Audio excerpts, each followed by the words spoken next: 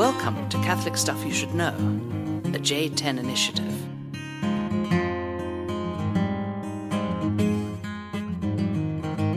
Hey, welcome back to the podcast. Father John, Father Nathan, here we are again. Hello. Lovely Littleton, Colorado, on a beautiful early Monday afternoon here. Chartreuse still flowing on here, the Feast of St. Bruno. About to record our first podcast without any technical complications, God help us. I don't know. Computer's about probably going to crash here in a second. So, Father Nathan, you doing well today? Yep. Good. We're doing all right. You ready to go? I guess. You got nothing to say? Nothing has changed in the last 10 minutes since we finished the last podcast? Pretty much. I don't know. I'm going to sneeze. That's all I know. Let it go. Well, I guess we'll just go into the topic. How does that sound? I don't know. I mean, after a sneeze like that. Usually, we haven't been very good about getting our podcasts doing two at a time. So this is the first time that we've done two in a while. So usually it's like, hey, welcome back. It's been a week, but it's been 10 minutes. So that's right. Well, we're trying to be consistent here, and we're kind of in a slew of intense topics, I would say. Yeah. Not that Macro Marvels wasn't amazing and exciting, and as you were snoring off on me. Bill Nye, the science guy. But we did the truth, and then Our Lady of Sorrows, and today Maximilian Kolbe. He's great. He's great. He's amazing, actually. So wash it down with a little chartreuse. There we go. We'll get through it. So we'll jump into it here. So again, like we talked about last week, spent a lot of time at Marytown in Chicago, Illinois. Yep. And which, if you don't know, is right outside of Mundelein Seminary. So Mundelein, Illinois, Libertyville, Illinois. It's on the border in between Libertyville and Mundelein, but close enough on the grounds of Mundelein that you can walk over. Near Glenview, where I grew up playing hockey. That's where I first learned to skate. Oh. Age 4. Mary Nepple put the skates on us and said, all right, John, time to learn. That's why we can't run. We run like hockey players because we were skating before we were kind of really playing other sports. Yep. Now the battle begins, will my nephew play hockey? Yeah. And that my brother-in-law said no because hockey has, quote, no transferable skills. If you want to email the podcast and weigh in on this, I think it would be nice to forward on a few emails to Jordan and Katie. So. Actually, we would love to get some consensus here. So should my nephew be a hockey player like his great uncles? Or will it just hinder his ability to play other sports such as soccer, baseball? I don't know. Squash. Hockey players make great golfers. Synchronized swimming. And spike ball players, You're an okay. Too soon. You're an okay golfer. I'm not a good golfer, but spike ball. Is it too soon?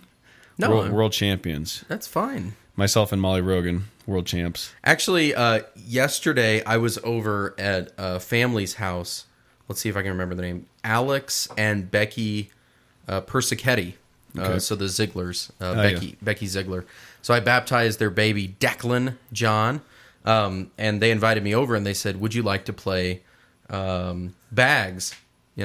What's that game called? Bags." It depends. It's regionally has different names. Cornhole.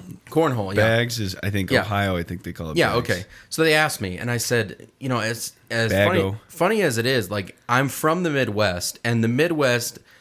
Yard games consist of one motion. I've said this. You throw your arm forward. So horseshoes, throw your arm forward. Washers, throw your arm forward. Cornhole, throw your arm forward. Lawn golf, throw your arm forward. You know what I'm saying? Bocce. Bowling, bocce. Yeah, exactly. Exactly. But I'm horrible at it. And my dad is a bags champion. So they said, do you want to play it? I'm not really that good, but fine, we'll play. Yeah, I remember how bad you are because we lost to Becca. Shut up. And Maggie. I almost called her Becky. Yeah, that wasn't a regulation set. That was not. And it was dark outside. Well, they seemed to do all right. And the bags were too light. Well, anyways, so we're playing, and I'm playing with Alex, and my partner is his wife, Becky. So Alex and I are throwing against one another. And we are racking up the points, but we're canceling each other out. So I would score 10, and he would score 9, right. And then he would score 6, and then I would score 4. So it was really close. It's 12-13. That's the score. Becky throws 4 straight ringers. Whoa. 4 straight in. It was amazing. And we were just talking about it, like I'd never seen that before, and then bam. Bam. Which reminds me of another story, if I can gloat for just a second more. We're kind of short on time here. But Shut okay. up. Okay, do you remember when we were in Steamboat Springs and we were playing pool at that American Legion or VFW? I do. And then I was telling the story about how my dad and my mom were on their honeymoon and they were shooting pool, and my dad said, if you hit the 8-ball in off the break, it's an automatic win. And he's explaining this, and then he does it. And my mom's like, you just lost. He's like, no, I told you, if you hit it off the break, like, you win. And I'm telling you this story, and then you guys are like, do you remember this? No. Shut up. I don't. Anyways, yeah, this happened. And then very next time, I break, And you hit the 8-ball in, and it's over. That's amazing. It's So, too bad there's no historical I'm witness so to this. awesome. I know. Well, speaking of awesomeness, of all the yard games, Spike Ball. Let's get back to Maximilian Kolbe. No, can we just we don't have to talk about the World Cup and Molly Roggen's amazing abilities. Talk about transferable skills. from basketball. Performance-enhancing drugs are still in play. But if you don't know what Spike Ball is, you got to know what Spike Ball is. It is, so go look it up. Spike, just Google it and watch some videos. I keep it in my car at all times, ready to play at any moment. It's absolutely amazing. Sounds like an addict. But we had a World Cup, and we're going to have one next Labor Day. Mm-hmm. If you want to drive in from all over the country, all over the world. Yeah, I mean, you know, we'll put you up. Teams of a guy and a girl, and we'll see you next Labor Day. Anyways. Maximilian Kolbe. All right. So playing Spike as Ball. we're squandering our lives away drinking beer and playing pool at the VFW, occasionally we read stories of saints. There you go. People who do really amazing stuff, unlike ourselves. So, the story of Maximilian Kolbe, which what I want to basically do today, if yesterday was a snack pack, or last one was, I don't know what this is. It's not much more than that. Might be a String little more cheese. severe. String cheese. String cheese. There you go. So this is a little bit of string cheese for you in terms of content. It's not substantial, but we're going to just pull off a piece at a time here, you know? Smart. So what we'll do is we'll go to the end of his life, the details of the story that most people know about, and then we'll kind of back up and we'll talk about it. Because what I think is interesting about Maximilian Kolbe, and I picked up this little book published by Tan, just one of these like little saint books, you know. Rector of my seminary, Father Bear, always used to say, you should always be reading biography of the saint at some point. That's something I've never really done, but I admire people that do it. Yeah. Because living in the lives of the saints and living in their stories, it's a very interesting thing. So anyways, picked this up right on the plane yesterday and was just taken by his life because he wasn't just a guy who at the right moment just did the right thing. Right place, you know? right time. Right place, right time, just kind of like went for it, and the church is like, you're awesome. But his whole life was completely and amazingly heroic. So we'll go back to 1941 here. He's in Auschwitz, okay? He's sent there, and Auschwitz, I was reading about in this book, held up to 200,000 people. Yeah. It's amazing. Yeah. I just can't even conceive of that. So he comes on one of the trains, cattle cars, with about 400 people. About a dozen priests are with him, and they show up and they end up in Block 14. Okay, and so the story goes: end of July 1941. Prisoner escapes from Block 14, and that night they had heard whisperings of it, that it was going to happen, and sure enough, one of the guys escapes. They can't find him, and so the next morning, Fritz is the name of the colonel, whoever it was, who was kind of the commander of Auschwitz at the time, lines him up for roll call, and he dismisses everybody for their daily work except for cell block 14, and they stay standing for the entire day. The entire day. Could you imagine this? Now, Kolbe at this point he's had tuberculosis his whole life, and consumption. Is that the same thing? I don't know anything about medicine. Yeah. Okay.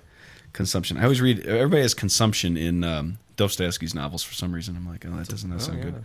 So Kolbe at this time is only in his mid-40s, but he is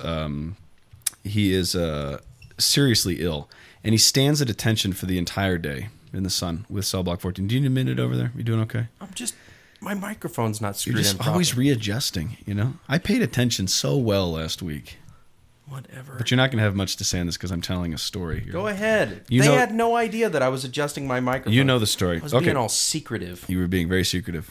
Okay, so the story goes, as we know, they come back in the evening, and Fritz says, because one of you has escaped, 10 will be executed, are going to the starvation bunker, And that was the rule for everybody. It wasn't just unique. Yeah. It wasn't just unique. That was always the rule. Everyone knew that. And he says, next time it's going to be 20. So he picks out 10 out of the line from the cell block, and suddenly one of the victims cries out, "My poor wife and my children, I shall never see them again." And he falls to his knees, right?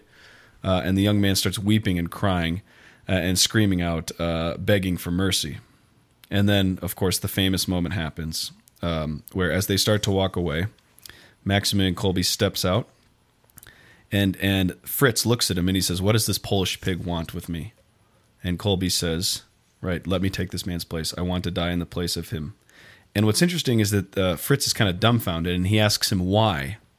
And this is the beautiful thing, is that Kolbe says something in a way that will be received by him. You know what I mean? He doesn't say something heroic or glorious. He just says, he speaks to Fritz in a way that would permit him to do it. He says, so Fritz says, "Why do you want to die in this man's place?" And he says, "Because I'm old and useless. My life is not worth anything while he has a wife and a family." So he's basically saying, like, trying to think like a Nazi, I'm worthless because I have tuberculosis and I'm old, right? And this guy, you'll get more work out of him. And so in a moment of kind of something amazing, he permits him, right? But Fritz asks him, "Who are you?" And he says, "A Catholic priest." It was beautiful, right?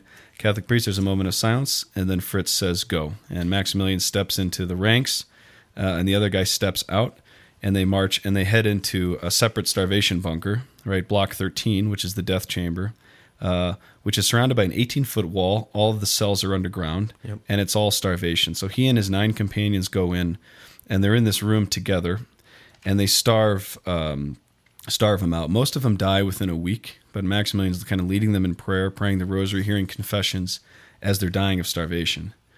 Now, again, we talk about these things, but I'm just thinking to myself, like, to starve to death. You know, I go 4 hours without a breakfast burrito or like Chipotle or something. Yeah. And I'm just like, I'm famished. Last night we went to Ted's Montana Grill, and I hadn't eaten in 6 hours? And I was like, I am ravished. I'm literally dying. My stomach is eating itself out. So I can't even imagine kind of what these guys are going through. Only 4 prisoners survive into the second week. So everybody dies in the first week. Maximilian, though, amazing, and being the frail kind of consumptive that he is, somehow manages to survive so long, 13 days, that they actually have to come in and inject carbolic acid into him, and they kill him by execution right there. His final words issued from his mouth, "Ave Maria," as they execute him. Really? And he dies right there, right? Now, what's interesting is that a Polish orderly witnessed this whole thing. So the account that we have of Maximilian's life is not from the Nazis who killed him, but it's from this Polish guy who was, his job in Auschwitz was to work in Block 13 in the death camp. So he witnessed and he heard everything, and that's how we have it documented. And he describes it as this. He says, "When I opened the iron door, Father Maximilian was no longer alive, but he seemed as if he was still alive. His face was unusually radiant." This is his dead face. "His eyes were opened wide, staring into space. He seemed as though lost in rapture. I shall never forget that face." Amazing. And so he dies, again, in a time and in a place that would be seemingly unknown. They continue with their life. They continue with the executions. The war continues and goes on. But what's amazing is that after it passes and then the revelation of this heroic act comes out, then all of a sudden it starts to kind of get put together with his life. And then in the 1970s, Paul VI beatifies him, and then 82, the loon. We moved the loon in.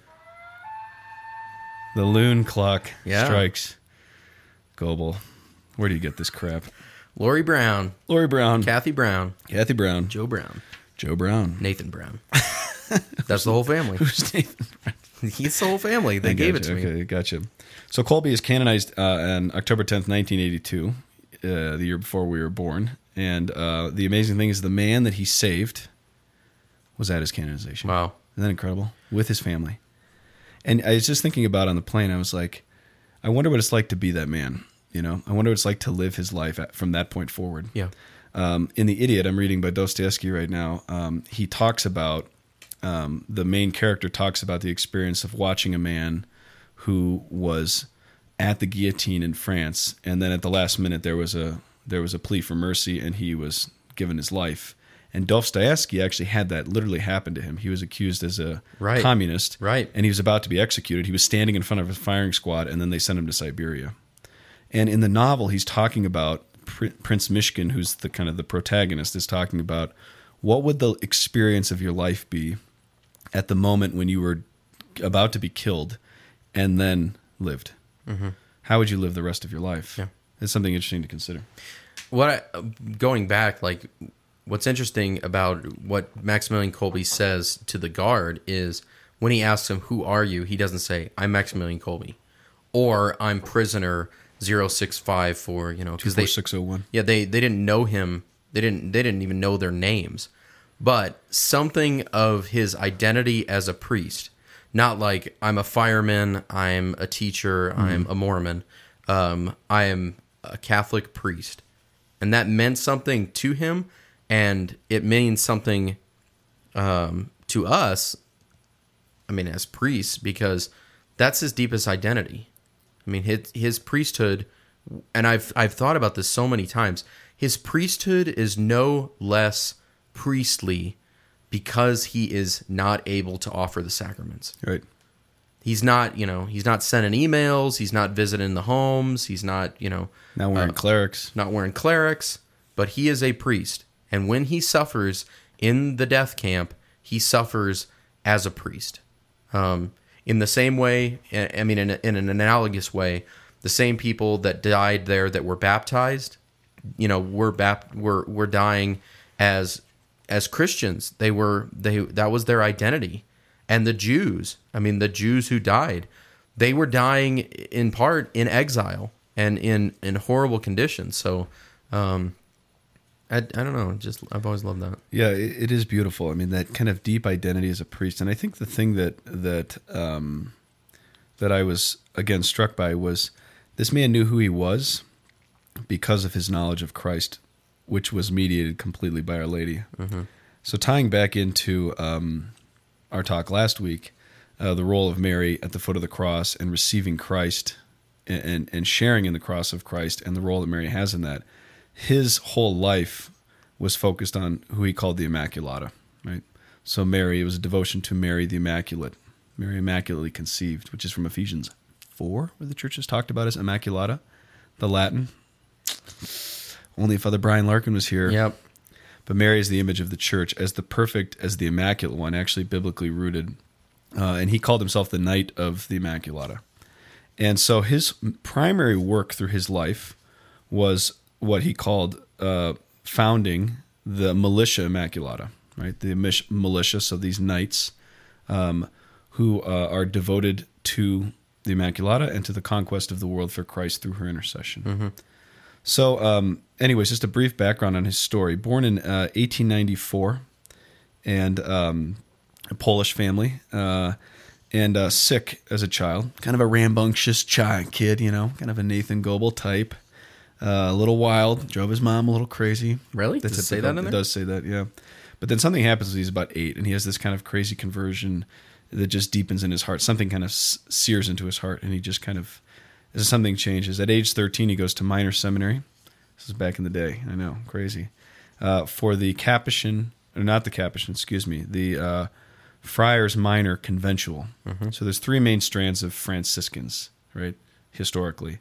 The OFMs, Order of Francis Minors, Order of Friars Minor, Order of Friars Conventual, and the Order of Friars Capuchin. Mm. And I believe the OFMs are the first, and then the Conventuals, and then the Capuchins. I think the unique thing about the Conventuals is the convent life. They live the stability of the monastic life. Okay. I think, not an expert on Is that this. what he is? He's an OFM Conventual. Okay, yeah. Which are the guys who run Marytown. Yeah, and that's...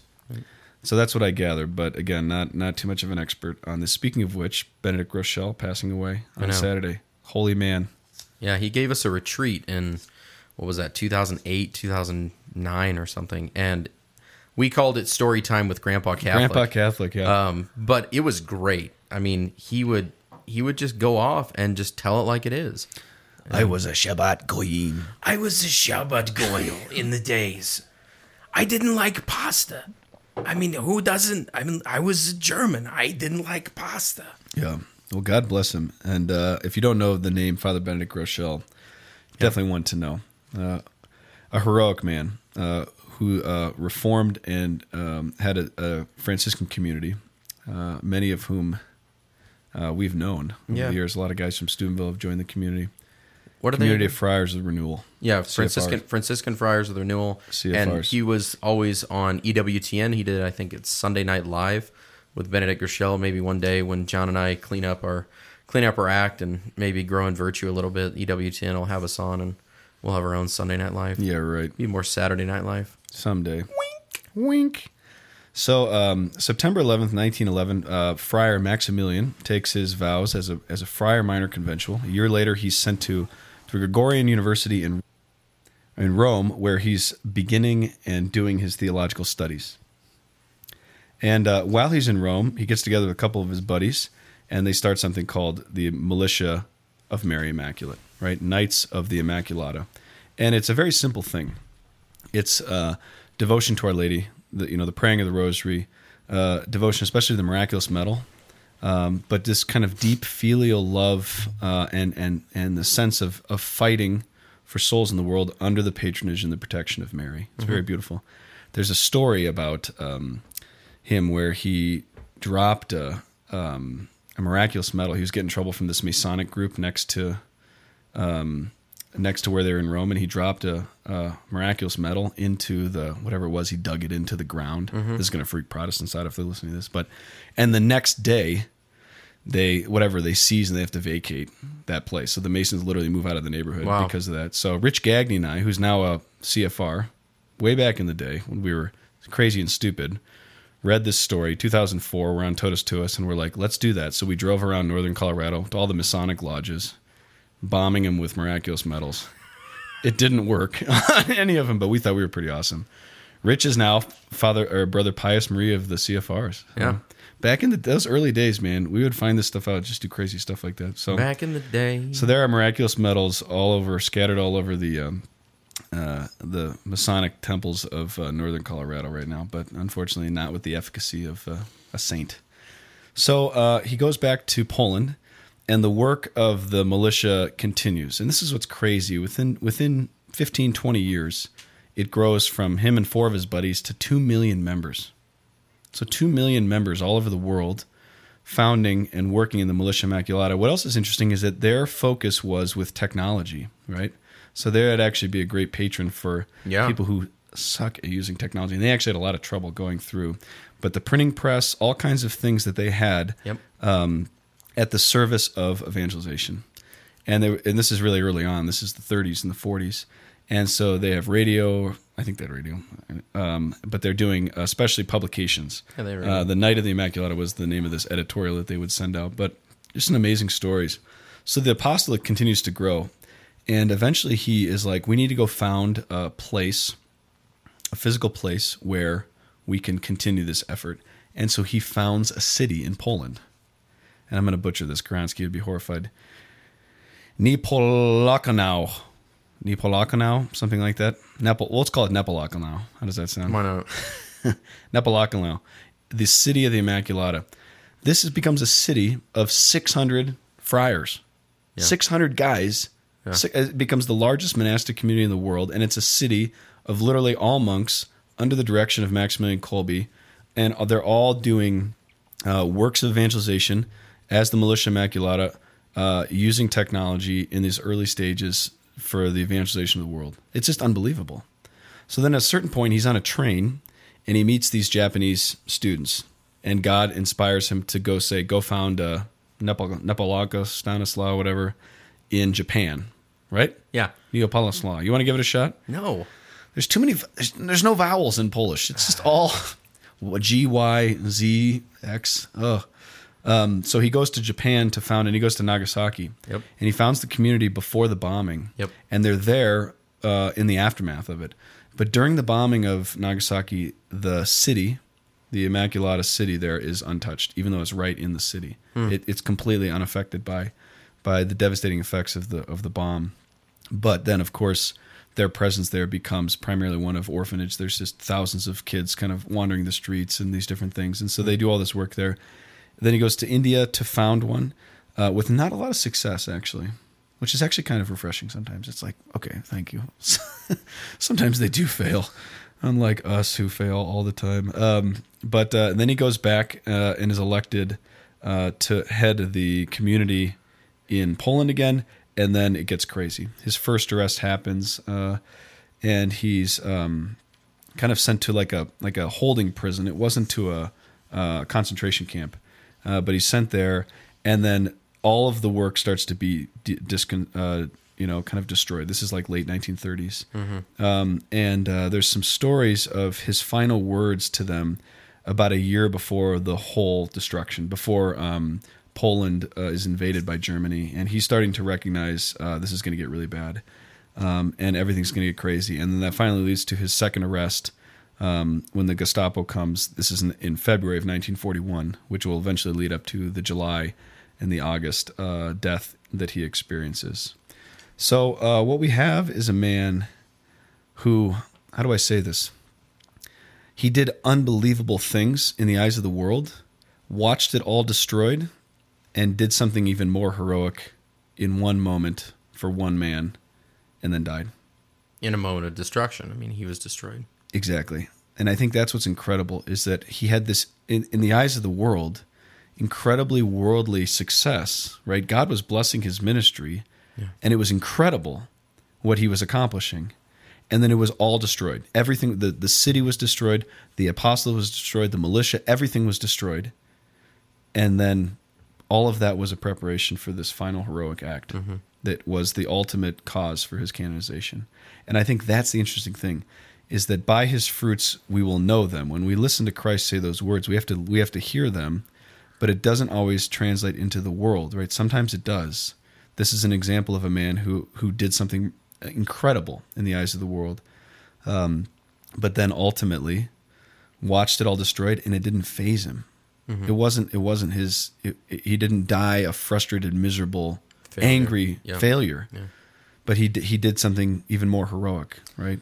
Yeah, and on a final note, I had the opportunity to go to Auschwitz in 2009, I think, and we got to go into the cell block, and we were walking through, and there was a lot of people and everything, and then the guys that I was with, Daniel Chuchi and Mason Fraley, we finally come to the cell, and we're totally struck because the cell is just, prison cell, vacant, empty, except for the Paschal candle.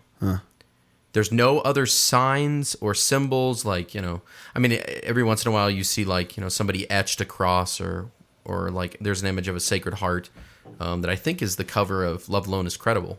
It is, yeah. By Balthazar, the Ignatius Press, the cover that they use is an image of the Sacred Heart that was etched by a prisoner at Auschwitz. But in his cell, the only thing is a Paschal candle, and it's a naked Paschal candle. It's not like there's not like the wax covering where 2014 and the cross and everything else, but you can tell it's a Paschal candle. That to me was such a wonderful and powerful sign of his life was configured to Christ, and he died, and the Paschal candle for us is a symbol of the life of the resurrection. The victory of the resurrection. The victory of the cross and the resurrection, because as we say, as we, put the nails into the Paschal candle, by his holy and glorious wounds. Right. May we be, by his holy and glorious wounds. Amen. What Amen. A saint. And we're talking about Amen. 70 years ago, this guy. It's incredible. Yesterday was the feast of St. Faustina. There you go. Yesterday was the feast of St. Faustina. Today we're talking about Maximilian Kolbe. We were there at Auschwitz on the feast day of St. Edith Stein, and then John Paul II's feast day is coming up in a couple weeks on the 22nd. That's right. They were all living in Poland in like a 250-mile radius. It's probably less than that. It's amazing. And they're all right there. And the power, these Polish saints that really some of them died in total forgottenness. No one should ever remember this guy's name. They burned Edith Stein alive, and nobody knows where her body is, and yet somehow they are more alive now than ever. So, Amen. Chin chin. Chin chin. Dzień dobry. Dzień dobry. The final shout out here before we close it up. When I was in Chanhassen, Minnesota, this is unrelated, Minnesota, But there's a couple of listeners up there, and about 6 months ago I told them to give them a shout out. There you So go. finally getting to it. So Neil and Emily Maxwell, Okay. shout out, and David Roush. And what's the thing for Lake Wobegon? Where the women are strong, the men are good looking, and all the children are above average. Are above average. Chanhassen, Minnesota. The shout out I want to give is to Seth Demore and 1 Billion Stories, who has placed his effort of evangelization, 1 Billion Stories, under the patronage of St. Maximilian Kolbe. So Beautiful. he's kind of our brother in this diocese, and has done a lot of good work for us, and especially for John of recent. So if you haven't checked out 1 Billion Stories, check it out. CatholicStuffPodcast@gmail.com. That's it. We'll see you next See week. you next week.